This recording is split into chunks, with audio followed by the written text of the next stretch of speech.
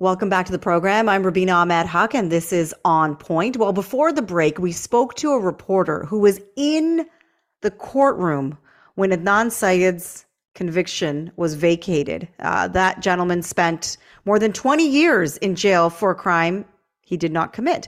New evidence was brought forward that did eventually free him from prison. And also his age played a factor as well, being 17 at the time when this murder did happen in Baltimore, Maryland.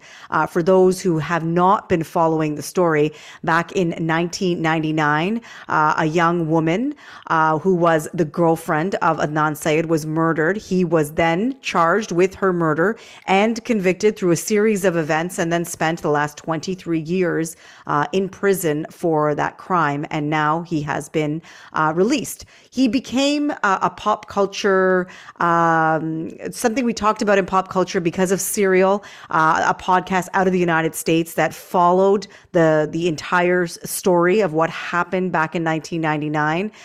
The host was able to get to Adnan Syed, speak to him about his account, and go through all the evidence that was gathered at that time. So this has really been something that we've been following because of the podcast and has really garnered a lot of attention for that reason. I wanted to bring in Joseph Neuberger. He's a criminal justice attorney with Neuberger and Partners, LLP, and he's the co-host of the podcast Not on Record, to talk about the power of podcasts and also to talk about this case a little bit and the nitty gritty of it, because as a criminal justice attorney, he knows about it better than I do. Welcome to the program, Joseph. Thank you, Rubina. So, Joseph, you were mentioning to me how age also played a big role in Adnan Syed's conviction being vacated. Can you tell me about that bit and how that may not be connected to the actual podcast that was made back in 2014 about this case? Yes, so that's a really good point. Thank you for bringing it up, because this gentleman had lost on appeal and did not succeed in having his case reviewed for any type of flaws with his trial or conviction. But because of new legislation in the United States that dealt with individuals that were convicted as a youth, so under 18 years of age, they could apply after a period of time to have their sentence reduced. At that point, a prosecutor who was dealing with the case then took a special interest and looked at the information that was provided through this wonderful podcast, a Serial podcast, and other information that was available, and started to then have some concerns about the conviction. So ultimately, as a result of that new legislation, a very eager prosecutor with great integrity took a look into it and asked to vacate the conviction against Mr. Syed, and that's how we've arrived at this point right now. But it's interesting that it was because of that legislation, not necessarily a review of what would have been a wrongful conviction or flawed evidence, etc. But there are now new two suspects that they're looking at. So it's not like he got off on some technicality. It really is that there was new evidence that was brought forward. They looked at the case more closely and they vacated the conviction. And now they're looking at, which we don't know their identities, these two new suspects. Is that a right way of characterizing what's happening right now? Rubina, you're close. Okay, yeah, I'm close. Well, correct me, please. Yeah, so there were two suspects that were known to the police and to the prosecution at the time of the trial, and they were not disclosed to the defense. Now, I can't express it in any other way because I'm on radio, so the terms that I would use would be bleeped out. But That's a really big no-no. That's a bad thing. So non-disclosure at the time of trial of two alternative suspects that had not only proximity, motive, and opportunity not being disclosed to defense is a major, major problem with the prosecution case. And so this prosecutor who dug into the case looked at this and found that that's a major issue. And then will hamper now their analysis of whether they should vacate the conviction entirely because all we have is, right, is he going to get another trial? But Hmm. that was a big problem at the time of the prosecution.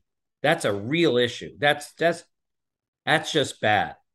And he's still being monitored, so it's not like he's been told that he is innocent. He's, this is still something he's been sent home, but he's still being monitored. And like you said, that they brought this case up because of this new Maryland law that came into effect, and then that prompted a review of his case. And as you said, then these two suspects were revealed, and that's where we are today. Is that Right. fair to say? Yeah, you're correct. So he has not been exonerated. The conviction has been, vacated. It's up to the prosecutors to decide, or the attorney general to decide whether they're going to prosecute again or not. There was non-disclosure of two viable alternative suspects at the time, which they did nothing about to disclose or, frankly, properly investigate. And this poor gentleman now is on essentially a very tight house arrest Hmm. until the attorney general makes a decision. So hopefully they'll make the right decision. But I think what's very important for this gentleman who maintained his innocence throughout, I think, what's 23 years of imprisonment, like that's just unfathomable for all of us. 23 years in jail, maintaining your innocence. Is he factually innocent? And that's what he cares about, and what we may never know because they may sidestep that in the United States. Hmm. Even though the series of events that happened since last October, since this new law came into effect, is what led to what's happening today, the case has garnered a lot of attention because of investigative journalism. And you yourself host a podcast, Not on Record. You are involved with true crime podcasts. Can you tell us the power of these type of podcasts, and how they are able to bring to light stories that maybe we don't hear about in the news because they don't have the sexy headlines, or they're too old to be covered anymore, and they're the 6 o'clock newscast? God bless you for raising this issue. So, first of all, the work that was done by this podcast was extraordinary. It was over a 1 year investigation by this journalist, and she did a wonderful job of investigating it and determining the facts, and getting all the issues out in her podcast. So, this was a really great journalistic review of a case and raising very significant issues. So that is something which I have to say is incredibly important when we live in a time, and I'm talking about over the last several decades, where we have to recognize wrongful convictions happen. In the United States, we know statistically, based upon studies, Black males are overly wrongfully convicted on homicides and other cases. And there are very myopic investigations, which are incredibly flawed. So this was incredible journalism that was channeled through a podcast. So social media and our ability to get this message out and evidence and put focus on a case is so incredibly important. What I am fortunate enough to do with Diana Davison in my office, who is an advocate for the wrongfully convicted, and others, is now to look at issues in Canada, not necessarily about wrongful convictions at the moment, but what may happen in the future. This is a trend now that we see that is going to have a very important impact on criminal justice and on how we deal with cases now and going forward. But the work that was done in this particular case was tremendous. And I have to say, this was serious, serious hard work over the course of at least a year, if not more, for this journalist to get to the point of demonstrating the evidence. And this was a 10-year process. It's not just the podcast itself. This was over a 10-year process to put it all together. So this is very powerful and important information brought forward through social media, through podcasts, which I think now is a great check on the court system and on government. Yeah, and what this does is, again, highlight the value of investigative journalism. As you are well aware, journalists have been, there's been a lot of hate thrown at journalists in the last since basically Donald Trump became prime minister, not prime minister, became president. And there's been a lot of hate against the media. And this again sort of shows the value of journalism, the value of investigative journalism. Are there any other examples of stories that have been uncovered by journalists that you are aware of that have helped either bring an innocent person, have his conviction or her conviction overturned, or bring a story to light that maybe we would not have heard of without that journalist digging? You're buttonholing me right now. I'm there was that other series in the United States with the Making a Murder, that one. Yeah. But we don't have anything that's as credible as this. This was a very credible, well thought out a process that was case specific. So we don't have that necessarily, but we're starting to get there. We are looking at cases ourselves within our office and doing through the podcast, but we're getting there. And what's really interesting is that we are now at the stage where I think investigative journalists through podcasts and social media will be able to access direct information of these cases and do that. So it's a new era for us now. And if we can make this more robust, we can have the checks necessary to deal with discrimination, wrongful convictions, and other issues.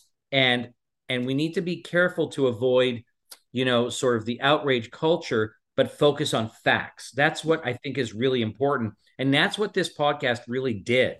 It was really great. It focused on a case specifically and the facts, and we got away from outrage and we got into the facts. So I don't think we've had something as credible as this. That's why it's been so lauded as something which was really transcendent. But we're not, we haven't gotten further there yet. And I'll say this. In Canada, for example, for our Canadian listeners, thank God we don't have, the level of wrongful convictions as in other countries.